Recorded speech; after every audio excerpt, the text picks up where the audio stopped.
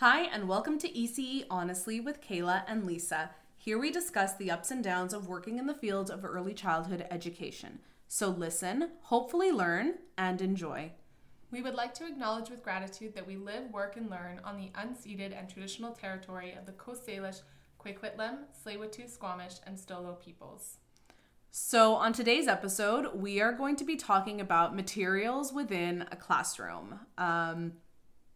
What we allow, what we don't allow, and even what certain materials are made of. There's a big debate right now on plastic or unnatural versus natural. Yes, and it really depends on what center you're in because everyone's philosophies can be so different, and that is reflected in what is available to children and really how things are set up within a classroom. So one of the things that we wanted to talk about first and foremost is toys or blankets that are coming into a center. Now, at the center that I had worked at, if a child brought a toy into a center, the rule was that they could have it for maybe 5 to 10 minutes, but if they forgot that the toy was there and sort of just left it, that was a signal that they were done playing with it and we would just subtly put it in their cubby. Or we would give them a warning of when we were going to put it away because they may not have wanted to share it with another child, which is fair because it's their own toy, it's their own property. They don't have to share. But our philosophy within the center is that we share everything. So if something's coming in and it's not for everybody, then it needs to be put away into your cubby. So that's just for you. Mm-hmm. But again, with COVID restrictions now, that doesn't happen, and outside toys are not allowed within a center. No, we actually had to say that no outside toys are allowed in the center. The only things that are allowed, that children are allowed to bring from home, are comfort items. Mm-hmm. And that comfort item stays in the center. So we don't have this back and forth thing. So what a lot of families have been doing is they will have like a home item of like a home version of the same comfort item, and they'll have like a daycare version so that it's the same thing technically, but one stays at home and one stays at the center. And it's good to do that as well because you always want to back up. Yes. Backups are so important. Very, very important. I know of a little girl who she has an Everest, and Everest goes everywhere with her. And when I mean everywhere, I mean everywhere. And Everest took an unfortunate trip on the bus and had a very long time until she finally made her way home because parents were able to find Everest again. Oh my goodness. Yeah. And the comfort toys are so important to children. And a lot of people think that they're something that you can just take away, or even the comfort toys aren't something that should be out during the day. It's like a nap time restricted toy, but it really shouldn't be that way because drop-offs are really hard. We're also with COVID, it's a brand new environment to sort of adjust and be okay in, and drop-offs are different, right? So having that extra time with something that makes you feel comfortable is more important than it ever was. And I think comfort toys, again, that comes back to the philosophy of your center, and I have worked, and even and not even so much about the center, but also personal views or individual views on what is appropriate and what is not appropriate when it comes to comfort toys. I have worked with some people who were very anti-comfort toy, and I have worked with others who, you know, they say, well, if a child can grow an attachment to an item like this, then that reflects a lot on, okay, they'll be able to build relationships with other people. If they're able to build such a huge bond with, you know, a stuffed animal or a blanket, then they should be able to have that comfort, you know, with another person. My personal philosophy on comfort toys is if they need it throughout the day, then they need it throughout the day. Like, is it really, like, is it hurting anybody if a child wants to carry their stuffy around all day? Granted, there are certain not restrictions, but certain times when we say, okay, you know, it does need to go away, like meal times. Yes. You know, and in that sense, we'll we won't say it's going away and you'll never see it again. In my last center where I worked in, we were fortunate enough to kind of have not an island, but a spot in our kitchen where we could see children as they were eating and they could see us. And so it was almost like a ledge. And so children who wanted to eat knew that they could put their comfort toy up high safely so that it was within reach, but it was still there, but it was not directly with them while they were having meals. So it's still within eye view. Yeah, they it's can visible. It's totally visible, and it's there. It's safe. An adult is watching it, and then they're all done their meals. Then they can, resume playing with it or whatever they need to do with it. And the other time that we say we'll put it aside is during diapering. Yeah, bathrooms or diapering. Bathroom too, for sure. But for me personally, I've never had an issue with a child requiring a comfort toy, or even soothers are a big one. Soothers are a huge one. Yeah. And being a new ECE, I had just followed what my senior had told me. I would just be like, okay, I'll follow your rules. I didn't really think much about it now, but soothers are really important to some children. Yeah. And there's, a lot of stigma against soothers, and when the quote-unquote soother fairy should come and take the soother away from the child, or how to sort of move from the soother onto something else, like a different kind of comfort toy or blanket. And it's almost like we as the adults force that upon the child, which again, and I'm very guilty of this as well. And I have to recognize that I did do this very early on in my practice, was the forceful taking of the soother maybe when a child was not ready. And it's literally because the other senior adult, senior educator in the room is telling me, that's the way to do it. Yeah, you have to do this, not thinking about the why. They don't get a choice. Yeah. The child doesn't get a choice in this. Which now looking back at it, like I feel all kinds of guilt when, looking back at this. And if that child is not ready to give up the soother, and if that's something that they find comfort in now, there's no reason why they can't have it. Like right now, I have a child who his soother is his comfort item. And he's very well aware of his feelings. And it's interesting how the soother has almost helped him recognize his feelings. So I'll give you an example. When he first started with us, he was he was only 16 months, so he's still very young. And the soother was the thing that brought him comfort. And so, but one of the things that we kind of had to establish was, okay, if your soother is there, it's there for you to calm your body. If you have it in your mouth, that means we're now relaxed. Now we're calm. And we're not screaming. So just to kind of be able to help him decipher, like when I have my soother is when I'm ready to be, calm and relaxed. And when I don't have my soother, this is when I need to scream or bail or welt or whatever, let my feelings, let my emotions out. And it's very interesting now to see that when he does get upset, he will come up to us and say, soother, soother, soother, soother. And we're like, okay. We give it to him. He pops it in his mouth and he's like, okay, I'm happy. I'm good. I have my soother. This is what's bringing me comfort. But while he's wearing that soother, if something has happened or if he's feeling sad, he'll spit it out, give it to an educator and be like, no, I need to be sad right now. And he'll just cry. I really love that that's how it's sort of helping him self-regulate his emotions. And it's interesting too. And I love the fact that he's not even 2 yet. At that age, he's able to recognize, you know what? I need to cry right now. So I'm going to take this out of my mouth and I'm going to have a good cry. Which, more power to you, buddy. Sometimes we need to cry. And I find a lot of the time, educators don't want children to cry.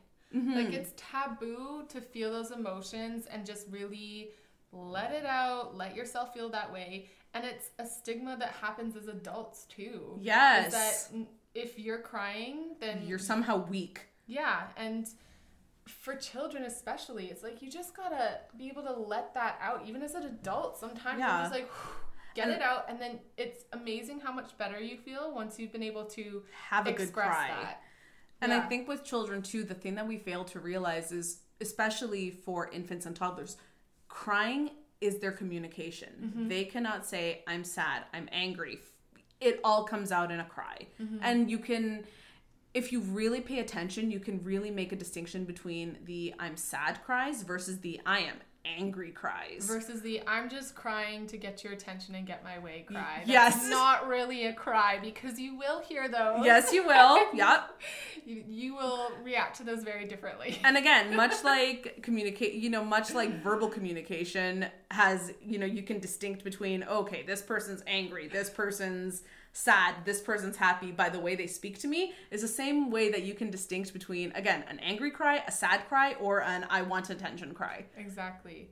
And one of the things that you mentioned earlier, Kayla, that I just want to hop back to is when you have the security item on that shelf, is safety is so important to the child. Yes. Who is going to be watching this so that I know that they are okay? Yeah. Right? And it's that whole thing about protecting. It's this protective mode that they go in about their item because it's so meaningful to them. Yes. And again, as the adult, you have to be very respectful to that, which is why when, with the people that I used to work with, what we literally had to sit down and say, okay, how are we all going to be consistent in what are the quote rules around children bringing their comfort toys? We all agreed that their comfort toy should be accessible to them all day if that's what they wanted. And I think a lot of the times too, many centers are reluctant to allow children to have their comfort toys all day because there's this fear that it's going to get dirty or it's going to get lost. Or it's, a child won't engage with other children because of their comfort toy being there. Or if it's a soother, it's going to reduce their language development, or, because they're not talking, they're just observing other children play. So, or it's restricted to nap time. Yeah. Or it's put in a cubby, which is, in a center that we used to work in was way outside of the room. It's not like it was not accessible to children. And even for us, it wasn't quick to hop over and get it because you have to make sure that everyone knows that you're quickly leaving to grab something. So I think that accessibility key that you've mentioned is really important. Yeah. And again, it shows respect to that child, which is very, very important. I think many times adults feel that the child has to respect you because they're the child and you're the adult. Well, it's mutual. It's 100% mutual. I cannot expect a child to respect me if I have never given them any reason to do that. And it's the same in adult relationships. How can I expect you to give me respect when I have never given you reason to? And even as an adult, my personal philosophy is I will always be nice to you until you have given me a reason not to be nice to you anymore. And I think children have that mentality from the get-go.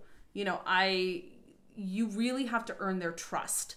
And you have to basically prove to them that you are somebody worthy of trusting, or you're somebody that they can come to. And it takes a lot because children will not just blindly give that to you. And they shouldn't. And if they are blindly giving it to you, then you need to take that with respect and sort of understand where they're coming from and not quote unquote abuse or take advantage of the fact that they will listen to you no matter what. No. You know what I mean? And this whole item of respect and the golden rule and treating others the way you want to be treated, I think really relates to their materials that are within the room and whether or not we give children the respect and the authority to be able to handle certain materials within a room. Yes. And what is available on the shelf all the time, what is put away, what is teacher directed, unfortunately. Yes. And things like that. And I think too that comes back to this idea of safety. So many times, and I'll speak from an infant toddler lens because I work with infants and toddlers. What certain people will give children is very, very limited. And with certain things, I do agree that it does have to be limited because it can be a choking hazard, or scissors. Yes, need to be monitored. Yeah. I mean, do we let children just run around with scissors? Absolutely not, because that's a safety issue.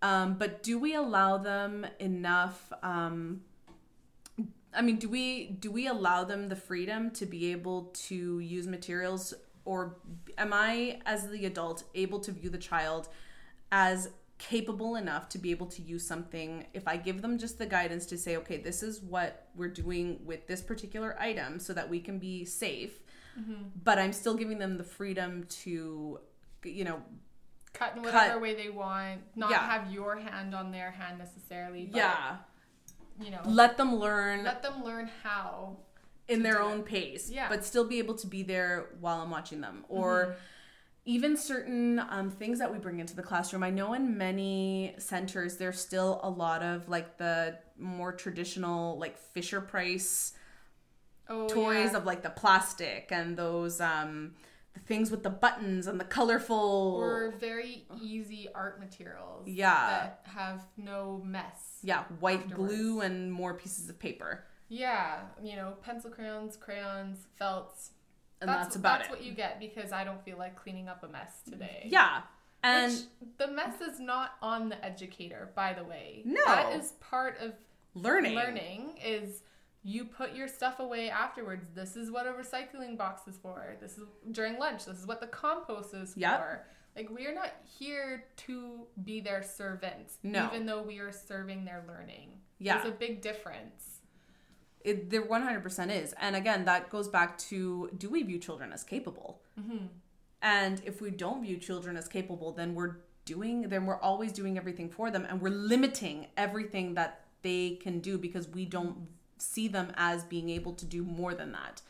And again, with the idea of infant toddler centers and what I have seen in more traditional roles being put out, a lot of it, does have to do with how much money or how much accessibility does this center have. You will see in many centers that are in what's the word I'm looking for, in harder parts of town. I don't know how else to put this, and please correct me if maybe low income parts of town. I don't know. I don't know how we would describe that. And again, please feel free to correct me in my wording. Maybe where the socioeconomic status is not as high. Anyways, so you will see a lot of things that are donated. And many a times, things that are donated are, the old used, the Fisher Price learning centers, where if you press green, it says green, or if you press A, it says A.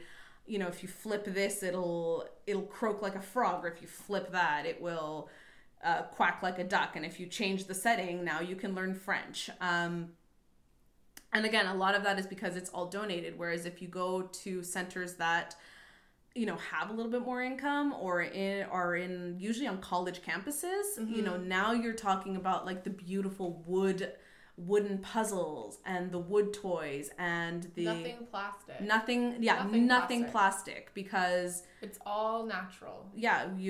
Children are touching things that are metal, that are made of glass, and it's refined natural. Like, we're not talking about things like we're just bringing in a block of wood, which those centers may do as well, but even the little toys that are there, like, they are the trains and the cars. They're carved beautifully. Yes, and they're not cheap. They're pricey. But again, and that also speaks to, I want to say too, if in certain centers that even you and I have worked in, places that maybe do have that funding to be able to give their children, I guess, those materials that are a little bit more or a little bit extra, they choose not to because there is a, quote, safety issue around it. 2-year-olds cannot touch glass. 2-year-olds cannot touch this. 2-year-olds cannot touch that. Well, why can't they? And I think that also speaks to, what is the intention of when you're being with children? Are you just being there for the sake of being there and letting them take care of themselves, and you're giving them easy materials because you don't want to, quote, create more work for yourself, versus, okay, I'm going to bring out all these amazing items that maybe traditionally we have never seen, this age group as being able to be with or interact with, but I'm going charcoal. Like charcoal. Yeah, exactly. But I'm going to sit there and I'm going to intentionally watch what they're doing, see what they create, see how they explore this material, but I'm also going to show them that if they're all done, this is the towel where we need to wipe our hands on, because charcoal gets everywhere. It does. We did charcoal exploration about a week ago and it was messy and it was charcoal travels. It does travel. Like our floors were black because certain children, they're much younger. They're still in that learning space of saying like, okay, I'm done with this. I want to go over there. And now the charcoal's all over the place, and we have to bring them back and say, okay, when you're all done with charcoal, you got to wash your hands. Yeah. But again, we did not limit that experience because it was going to be messy. We knew it was going to be messy. We knew charcoal was going to be everywhere, but we also made the conscious decision to say, okay, one educator is going to sit here and just be with these children who are interacting and guide them and help them and, help clean them up when they're all done. But again, that was on us to say, how do you set this up for success? Yes. So that it can be available and it can be a really exciting opportunity for them to engage with charcoal, where a lot of centers that's a big no-no because it's too dirty. You don't have the time to clean it up because you don't want to make the time to clean it up, and you don't want it to unravel over a long period of time, right? You've limited yourself to things being the same every day, or things being there's no wiggle room for this. And again, that goes back to this, I can't remember if we spoke about this, the idea of schedule versus routine. We worked in a center that was very scheduled. By 9 o'clock all the diapers had to be done, or by this time all of this had to be done, or by this time everything else had to be done, which is very stressful, and you don't feel the support in order to do these kind of explorations. No, because everything has a time limit. It's regimented to the T. Yeah, it was like being in a military school is the best way that I could describe it. And the thing that we noticed too was a lot of children were having behavioral issues. And, looking back on this now and reflecting back on this now, I really do believe it was because everything was so tight-knit and scheduled. There was no wiggle room, and children were not allowed to explore as freely as they wanted to. And, and again, that goes back to the idea of, does everybody have the same philosophy, and does everybody hold the same values within a center? Because if I, as an educator, am saying I want to do these, quote, messy explorations because I believe that children should be allowed to dive, head first or explore as freely as they want with, paint or with charcoal or with whatever, without needing the restrictions of smocks and paintbrushes.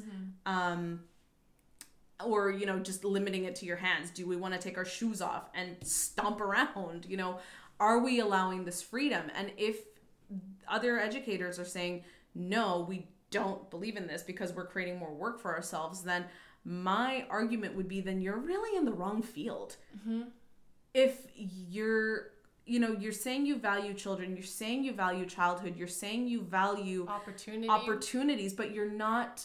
You're talking the talk, but you're not walking the walk. Yeah. You're not willing to actually take action to make any of these things come to life. Yeah. Within a classroom. Because, quote, it's too much work.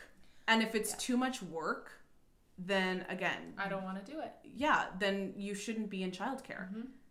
And I think, too, when we talk about materials, a lot of the times there's an art shelf with the available materials on it. And a child that I was working with over the summer... One of the things that I was nervous to do, but was inspired to do by one of my teachers at Capilano, was to let him draw with a Sharpie. I love that. Which is very, very taboo, again. Yes. And not a material for children because it is permanent. I'll tell you, he maybe got one dot on his hand the entire summer because...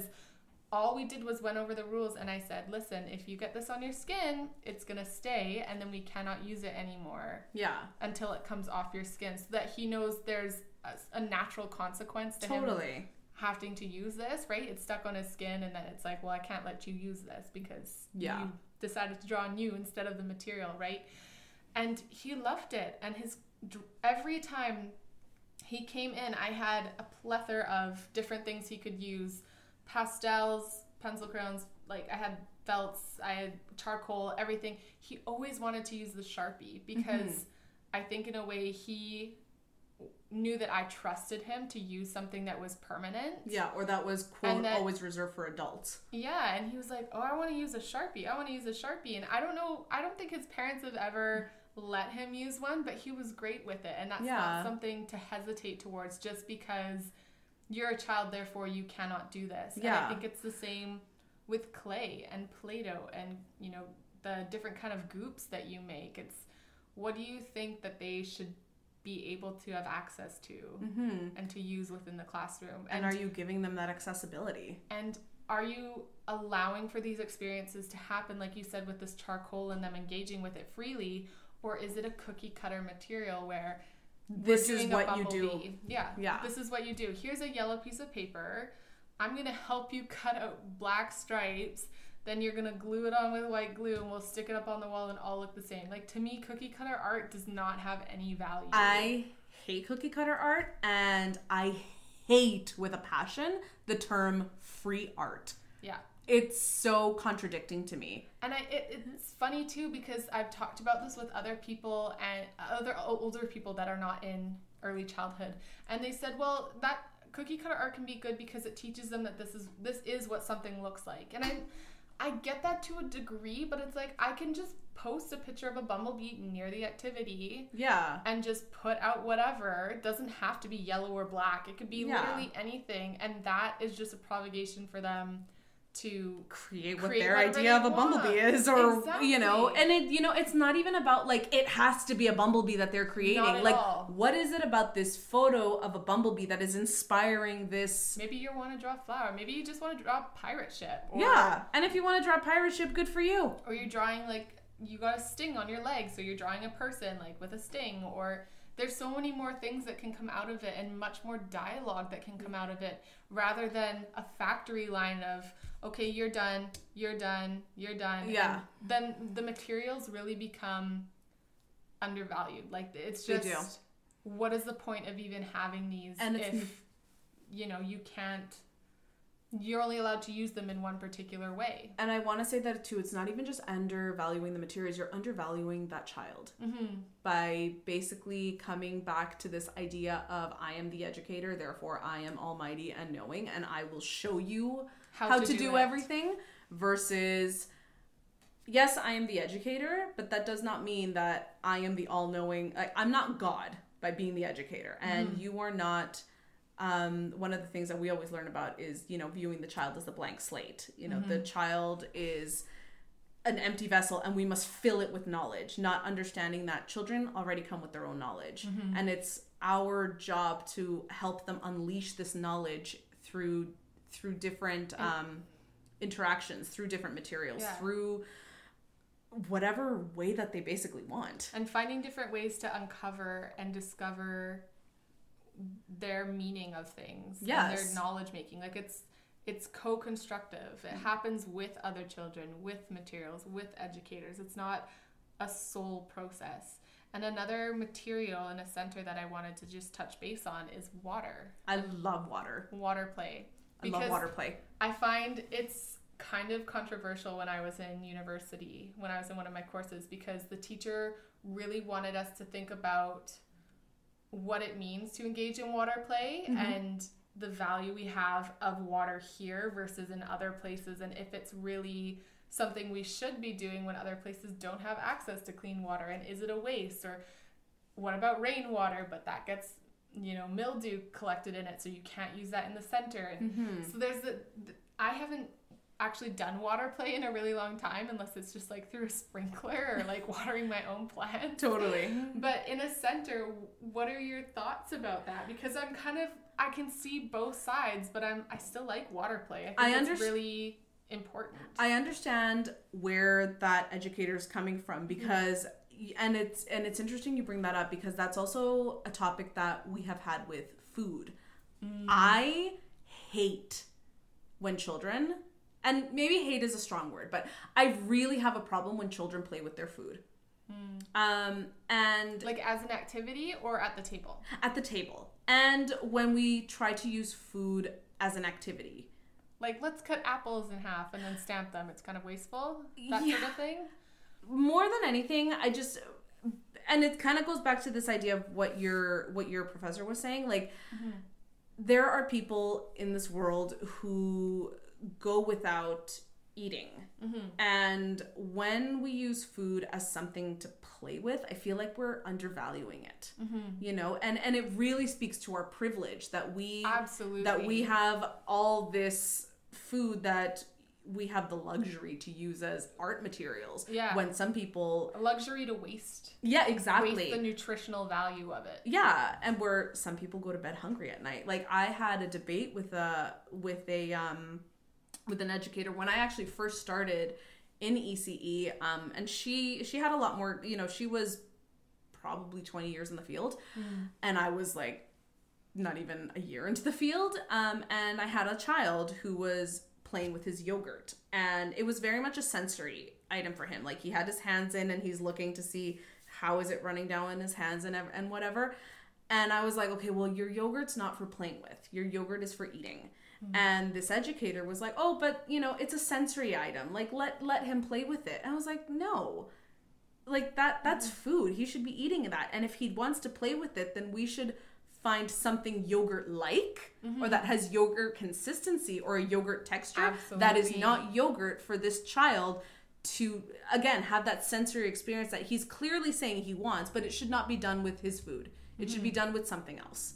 Something similar to. I really like that. And I strongly agree with that too. I mean, I remember when I was first doing my education for this and someone suggested, or a teacher was explaining an activity that had been done with pasta noodles and pasta sauce as a sensory experiment in a water table. And I was just like thinking to myself, I can't believe how much of a waste that is. Yeah. To have that as material. And noodles are a great source of play sometimes. Like, I've seen, you know, colored noodles and stuff that are just hard, and like that I don't really have as much of a problem with, but it was actually cooked pasta. It looked like a meal. It looked like a meal in the water table that they could just stick their hands in and leave. And I didn't really understand what the value or the point of that activity was and why they had to use food in order to do it. Yeah, you know? when we can create so many different things, you know, that maybe have that same consistency but are not that material. Yeah. And going back to the idea of water, again, I completely understand where your professor's coming from, because water is also very much speaks to your privilege. You know, do you have the luxury of, you know, even here in Vancouver, we have the luxury of being able to just open our taps and drink straight from the kitchen tap because it's clean. Yeah, or and we won't get sick. Or if your water glass is like warm, if you don't want to put an ice cube in it, you can just dump it out and get cold water again. Yeah, or you know, having the luxury to buy bottled water, which is a big thing. And there's tons of different companies with bottled water. It's crazy.